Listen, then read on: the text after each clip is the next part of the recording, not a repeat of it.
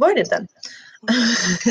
Okay, but thank you so much for joining me today. It's my pleasure.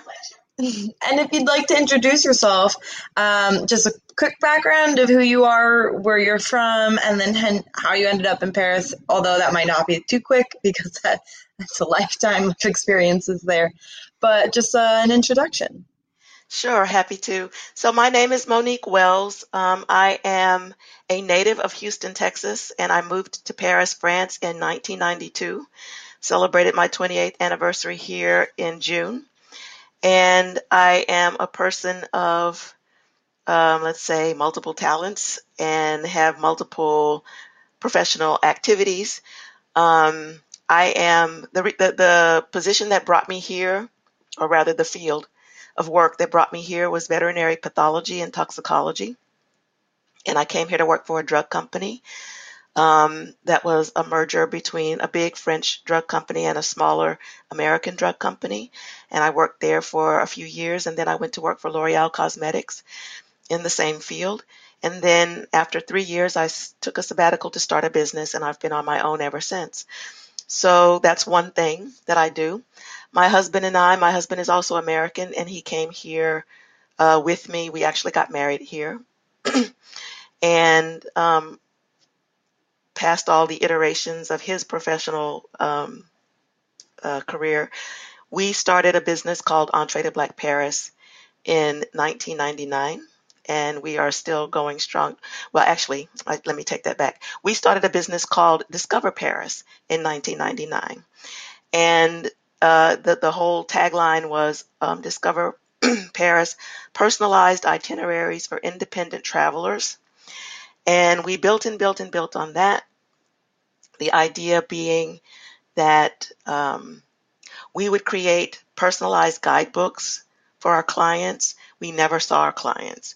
Everything was written out, and everything was completely 100% based upon the interest that the client expressed. So I'll give you a brief example. We had a woman who wrote to us. It was going to be her family of four, herself, her husband, and her two pre-teenage kids. And she wanted her children to do science-based activities. And she wanted for herself, she wanted to do photography, and she wanted to find all the bakeries that had the meilleur baguette in Paris. So, there was no mention of let's go to the Eiffel Tower. There was, none of that. And so we just created an itinerary based on that. So that just gives you an idea. Fast forward to the Second Gulf War, and I don't know. I mean, I'm sure that the Second Gulf War was not causative, but it was just, it seemed like it was a tipping point. Shortly thereafter, people stopped requesting these kinds of itineraries, and they wouldn't fill out our questionnaire anymore. They would just email us and say, can you guide us? We want to do X, can you guide us? So after we figured out that that wasn't just a fluke, we changed our business model and we started doing guided tours. Now, all along the way, because I'm an African American woman, I had always known that when African Americans travel, they are looking for something about a Black experience wherever they go. It may not be the only thing they're interested in. Often it's not the only thing, but it is definitely a component. And so when we were doing the self-guided itineraries, I wrote up 4 sort of core itineraries for African Americans so that they could still, even though it was pre-written, depending on loosely what their interests were, we could support them. So there was a tour on Black Paris after World War II, which focused mostly on writers who came here, in the aftermath of the Second World War. We have one called Montparnasse, the Artist's World, which focused on artists who were here actually from the beginning of the 20th century through like the 60s. And then we had a couple of others as well. So when people started asking us to guide them, then I started doing these tours myself and developed more and more of them. So now we have actually 13 guided walks on this topic. And because it became more and more of a trend, we received fewer and fewer sort of general requests for tours and more Black Paris tours. That's when we rebranded and we renamed ourselves Entree to Black Paris. So that was a couple of years ago. Wow, that's really interesting. And also, just a side note, I was reading the news yesterday, and I think on Saturday that there was a statue reveal for the I don't know in which arrondissement or which square, but it was one of the first statues of a slave to commemorate, I think, her fight in the French Revolution, or that's actually inaccurate, but it was to commemorate one of her fights. Oh, it was in Guadeloupe, her fight to overthrow in Guadeloupe, and they unveiled the statue here on Saturday, and it was really interesting because I was reading through the information and what it meant and all that, and then it said the only other Black woman who is in Paris is Josephine Baker as the statue. And so I started reading into that, and then I saw the name Monique, and I was like, wait, I feel like that's who I'm talking to, right? And it was that, and then it was Discover, and I was like, this is really interesting. Like, what is, I then got really excited because I was like, Josephine Baker is incredible, and this is insane that you were a part of that movement. If you're able to tell a little bit about that. Okay, so this is very interesting to me because number one, as far as I know, there is no statue of Josephine Baker here. There are lots of other things, but there is no statue. There is a statue of her in her on the land that she owned in the south of France, in the Dordogne. There's a Josephine Baker like park, and then there's the mansion where she lived, Les Milandes, which is a museum now in her honor, etc. There is a statue, a sculpture there, but as far as I know, there is none here, and I think I would know. There's a I trust you on that. Okay, and so then for the woman in Guadeloupe, I was not aware that there was a statue unveiling. I would really like to know where that happened.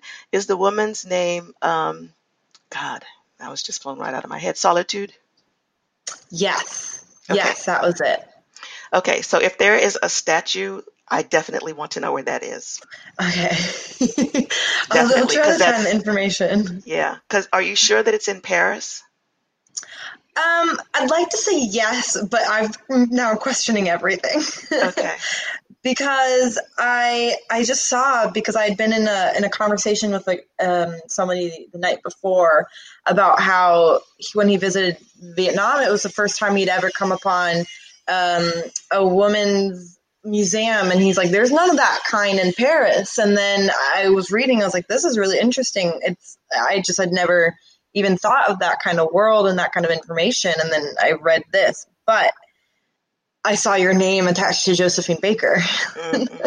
Okay.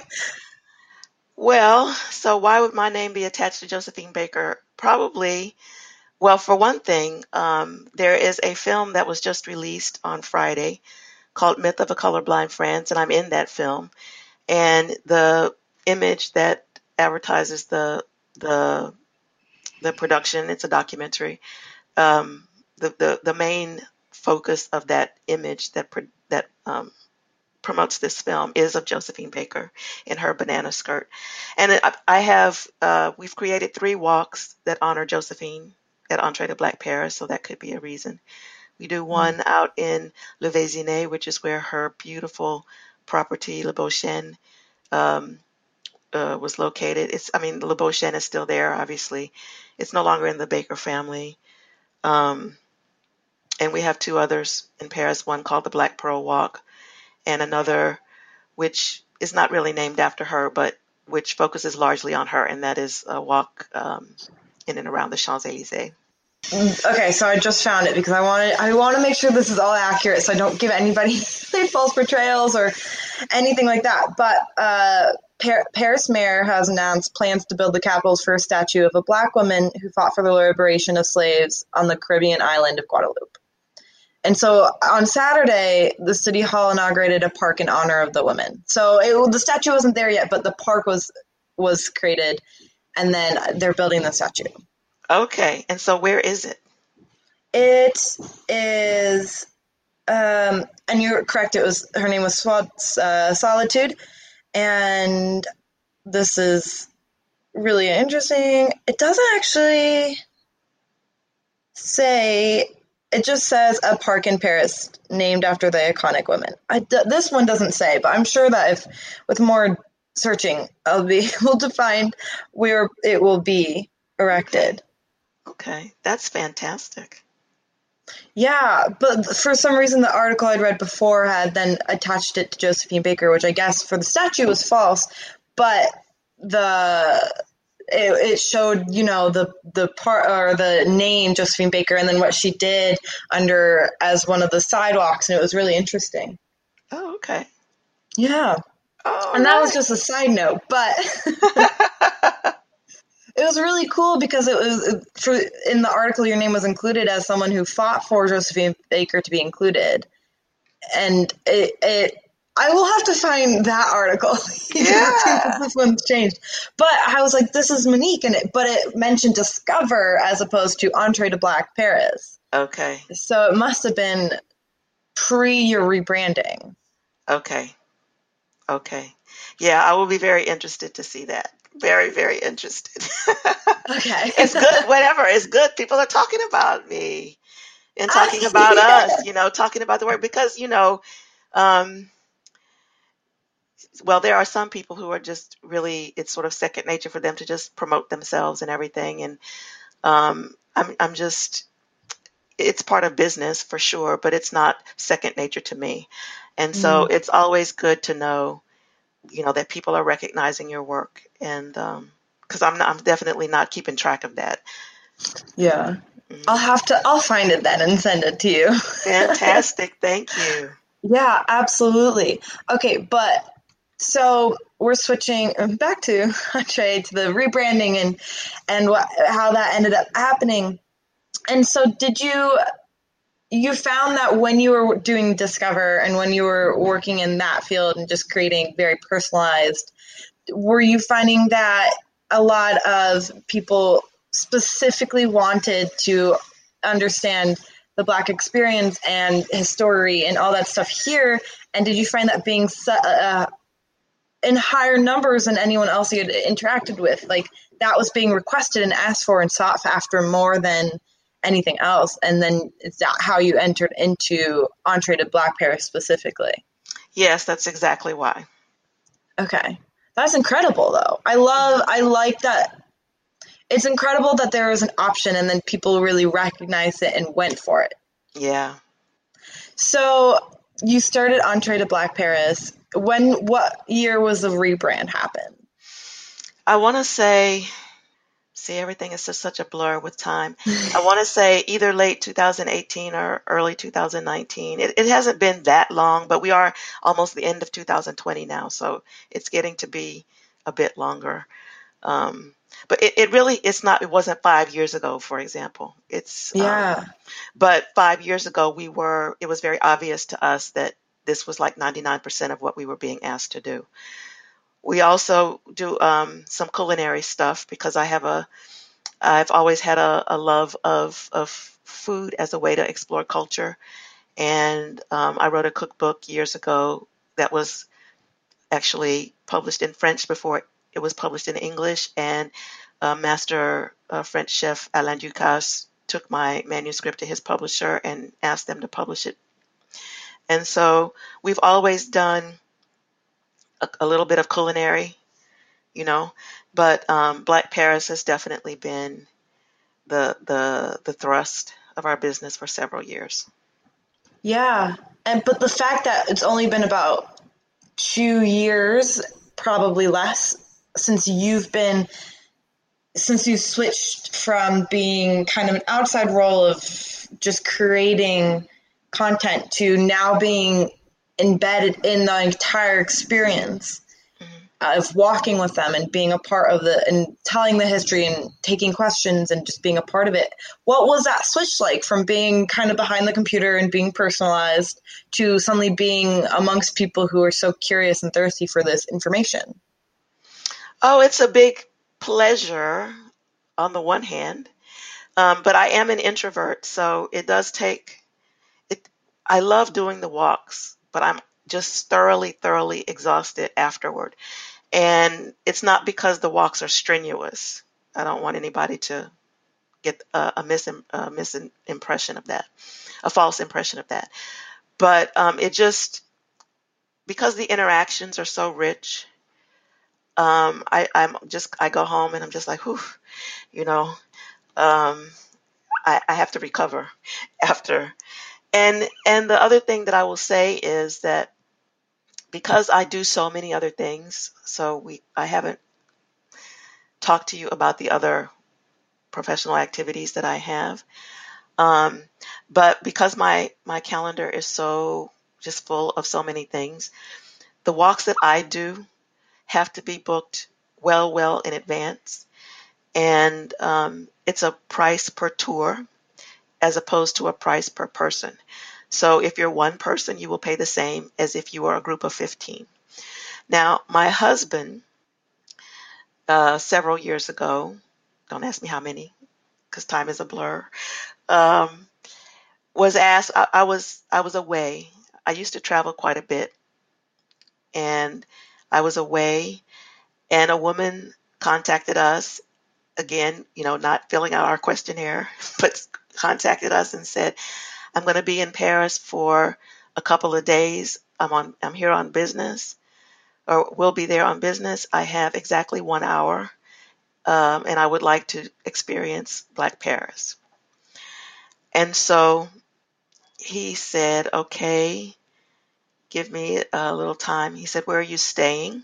Because remember, when we were writing our personalized itineraries, they would lead from the person's hotel room. So it would be like really step by step. You go out of the hotel, you turn left, and you proceed on to whatever. So he's like, "Where are you staying?" She said, I'm staying across the street from the Luxembourg Garden." And he said, "Okay, I will put together a walk for you for an hour that has Black history in the Luxembourg Garden." And he did that. And she loved it. And he said to me when I got back, he's like, "Okay, we need to put this walk into our itinerary, our list of things that we offer." And then it grew into a 2 hour walk. And that walk he does because he created it. And that walk you can sign up for online. So normally we're offering it 3 times a week, Tuesdays, Thursdays, and Sundays in the morning. And up to 48 hours before the scheduled walk, you can go online and you can pay online and, just you can sign up. So that was the only walk that we had for a long time where you could, well, it actually still is the only walk that we have that you can sign up for online. All the other walks revolve around my schedule and we fit them in as we can.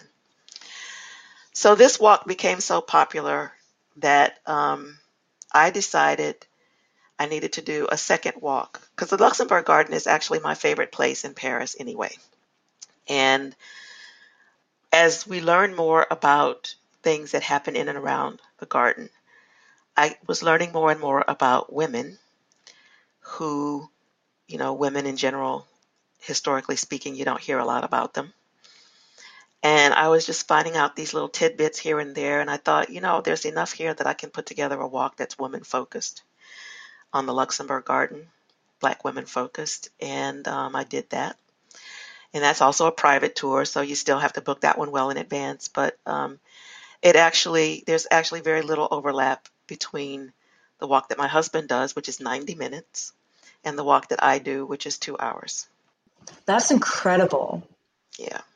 It's incredible, especially because you're right. I feel there's the fact that 90 minutes, 2 hours, and you might not even be going to the full depth. You're touching something that's very common in history, of the fact that there's so many stories that are pushed to the side that have so much depth and importance to them, and all we hear about is King Louis or Marie Antoinette, and even sometimes her story isn't even correct. There's misinformation and there's no depth, especially to people who are often marginalized in these kinds of stories. Yeah. So that's absolutely incredible and there's no interlap, and oh wow, that's Well, very awesome. little, very little. Very little. Yeah. Yeah.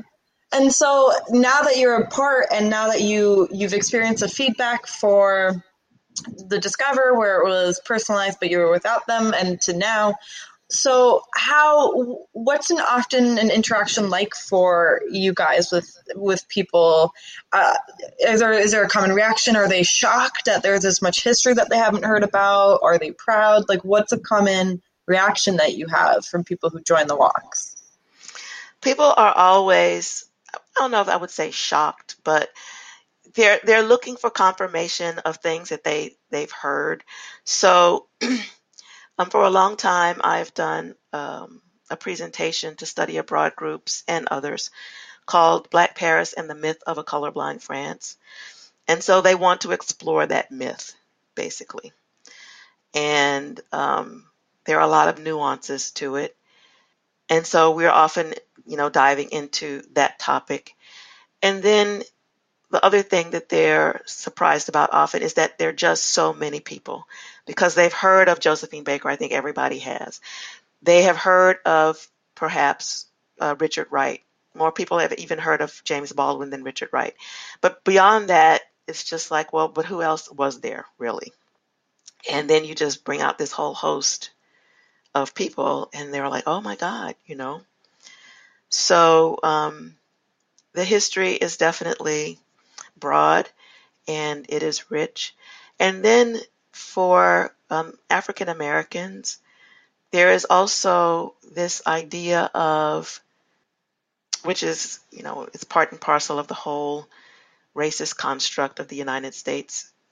This whole concept of one drop of black blood makes you a black person and you're treated accordingly. And when African Americans step off of U.S. soil, that doesn't exist anymore, and it can be it can actually be very disorienting because they encounter black people elsewhere, and it's just totally different. It's almost as though they don't see you as a black person. The way that in your mind you see yourself, and so you assume that everybody else that's black sees you as a black person, and you see them as a black person, but because they come from somewhere else, they have a different history, they have a different culture. That's not what it's about at all. And so they're like, well, I saw this black person and they didn't speak to me. And I'm like, well, no one is going to speak to you. That's just not the way that they do things here. It has nothing to do with you being black or not. It's a different cultural construct. And so it's eye-opening. For a lot of people, it's refreshing. For some people, it's very disorienting. Yeah, that's really interesting. And I think also I think something that sometimes when you go to a cultural and intercultural city like Paris, it is kind of a shock where you're like, oh, it's just different. And until you leave the States, you don't quite realize that that's even the case anywhere else because you are so narrow-minded in a way of Mm-hmm. you have no other interactions with people, and then you come here and you're like, oh, it's just so vastly different. Yeah. Yeah. So do you have a favorite story of Black Paris that is often unheard or not talked about, and is in your favorite of what you find or you resonate with the most? Well, yeah. So my favorite story about Black Paris is about an individual. Um, his name is Buford Delaney, and he was an artist. He was a mentor of James Baldwin. He came to Paris in 1953, and he lived here the rest of his life. He died here in 1979, and he died after spending 4 years in a mental hospital in Paris. And he was buried in a grave in a cemetery called Thiers. Thiers is a town south of Paris. You can get to it on the tram line. It's not that far, but it's a suburb. of Paris, but the cemetery there is part of the Paris cemetery system, if you will, and he was buried in an unmarked grave. And I was writing an article many years ago, 2009 to be exact, about grave sites of quote unquote famous African Americans in and around Paris. And I wanted to include Buford Delaney, not because I knew anything about him, but because he was a dear friend and a very, very strong influence on James Baldwin. So I did happen to know a person who knew Buford Delaney personally, and I asked him if he could tell me where the gravesite was. And he was quite advanced in years, and he lived in the UK at that time, and he couldn't quite remember. He said, but I've been there. He said, let me contact the people who I did the visit with, and I'll get back to you. So he did that, and he told me, he said, Buford is at TA Cemetery. He gave me the division. He gave me the coordinates of the grave. And he said, is he still buried there? And I said, well, why would he not be buried there anymore? And he said, well, don't you know, in France, you don't keep your grave forever. You have to keep paying for it. And, or someone, not you personally, the deceased, but someone has to keep paying for that space for you, or they can remove your remains from that space and give it to somebody else.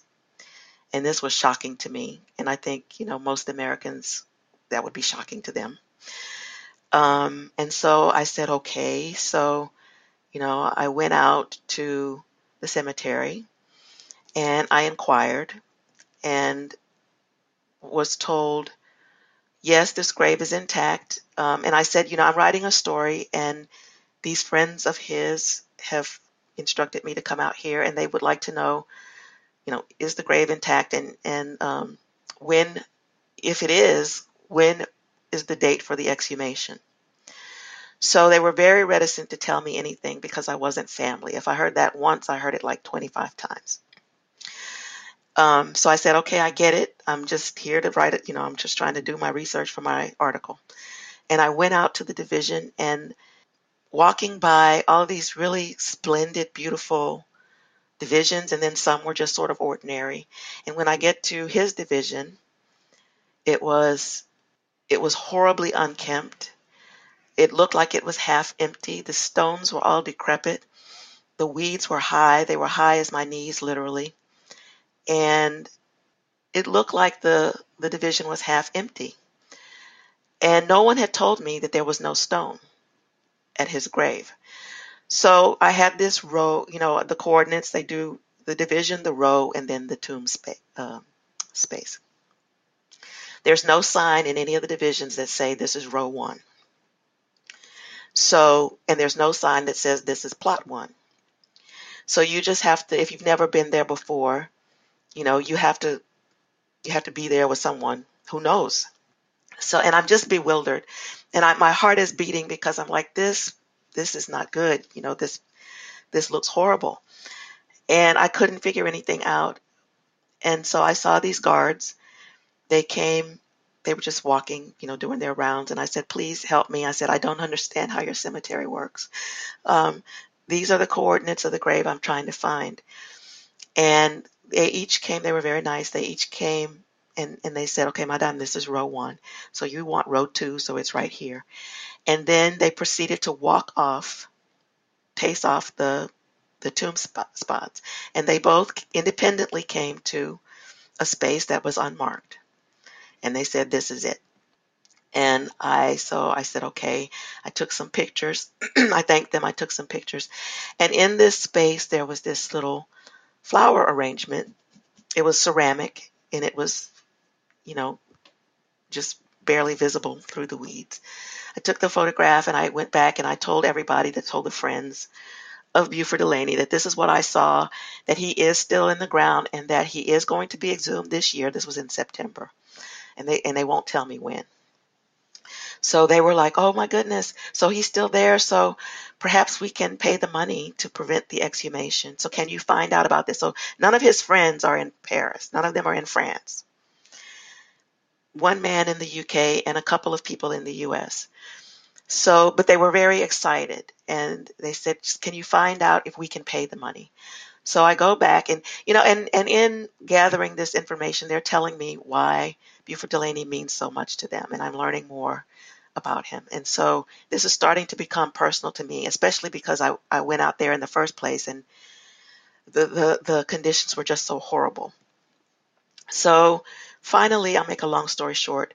They were able to, I had to petition the cemetery because I'm not family, and none of the people who were asking were family. We petitioned and they allowed us to pay the money. So the friends sent me the money. It was less than 300 euros. They sent me the money. I submitted it and they said, okay, his grave will be intact for another 10 years. The original, they call it a concession. The original concession was for 6 years.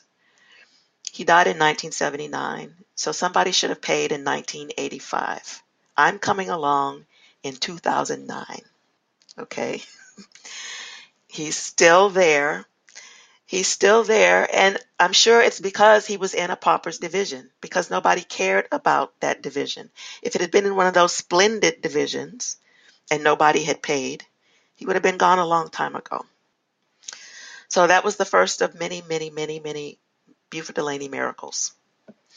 So I was allowed to pay. The grave was kept intact. And then the friends were so ecstatic that they said, we want to place a stone at the tomb. Can you find out for us how much it would cost and what the procedure is? And instead of just a few hundred euros, that was going to be a few thousand. So I founded a French nonprofit called the Les Amis de Buford Delaney to raise the money for that stone. And we raised the money. We were successful. We laid the stone in 2010. We had a ceremony in October, which was, and then we had a reception at the building that the U.S. consulate used to be in. And, that was, that space was offered to us by the embassy. And that was the beginning of a very long story about my relationship with Buford Delaney. And I started a U.S. nonprofit called the Wells International Foundation to further honor him by doing a solo exhibition of his work in Paris. And we did that in 2016. And it's just been blossoming ever since. That's incredible. It is incredible also because of it was, a story that you were writing that turned into so much more and so personal, and you came in contact with people whose lives had been personally affected, and then it turns into people around the world whose lives have been affected by one single man. Yes. And now you're part of that story, and that is really, really incredible. Yeah. So that's my favorite I'm telling it, but it's not generally known. Yeah. Wow. That's incredible. So just to wrap it up a little bit, although I think that you probably have so many stories and so many incredible insights that someone could probably pick your mind all day and it would be just awesome. But what do you want people to know about Entrée de Black Paris? Like, what do you want to put out and to say about this organization for other people? I want to say that what our mission is, and what our mission is to inform and inspire people by these stories of African Americans and people of the larger African diaspora in Paris, and how much our history, our culture, and our contemporary life is interwoven into the Paris landscape. It is absolutely incredible. It is mind-blowing. And I believe my vision is that through sharing these stories, we will be able to do our bit to bring the world a little bit closer together, to foster a cultural understanding, and hopefully to break down some of these very, very false barriers that we have erected around the world because of race. That's incredible. Thank you. Thank you so much for joining me. And I'm just looking forward to hearing everything about the rest of Entrée de Black Paris. And seeing what it's like more, especially as I see all these articles with your name pop up just randomly. Ooh, wonderful. Yeah. It's been a lot of fun. Thank you for inviting me to be on your Yeah. podcast, and I'm happy to come back. Yes. Oh, definitely. Thank you. Okay.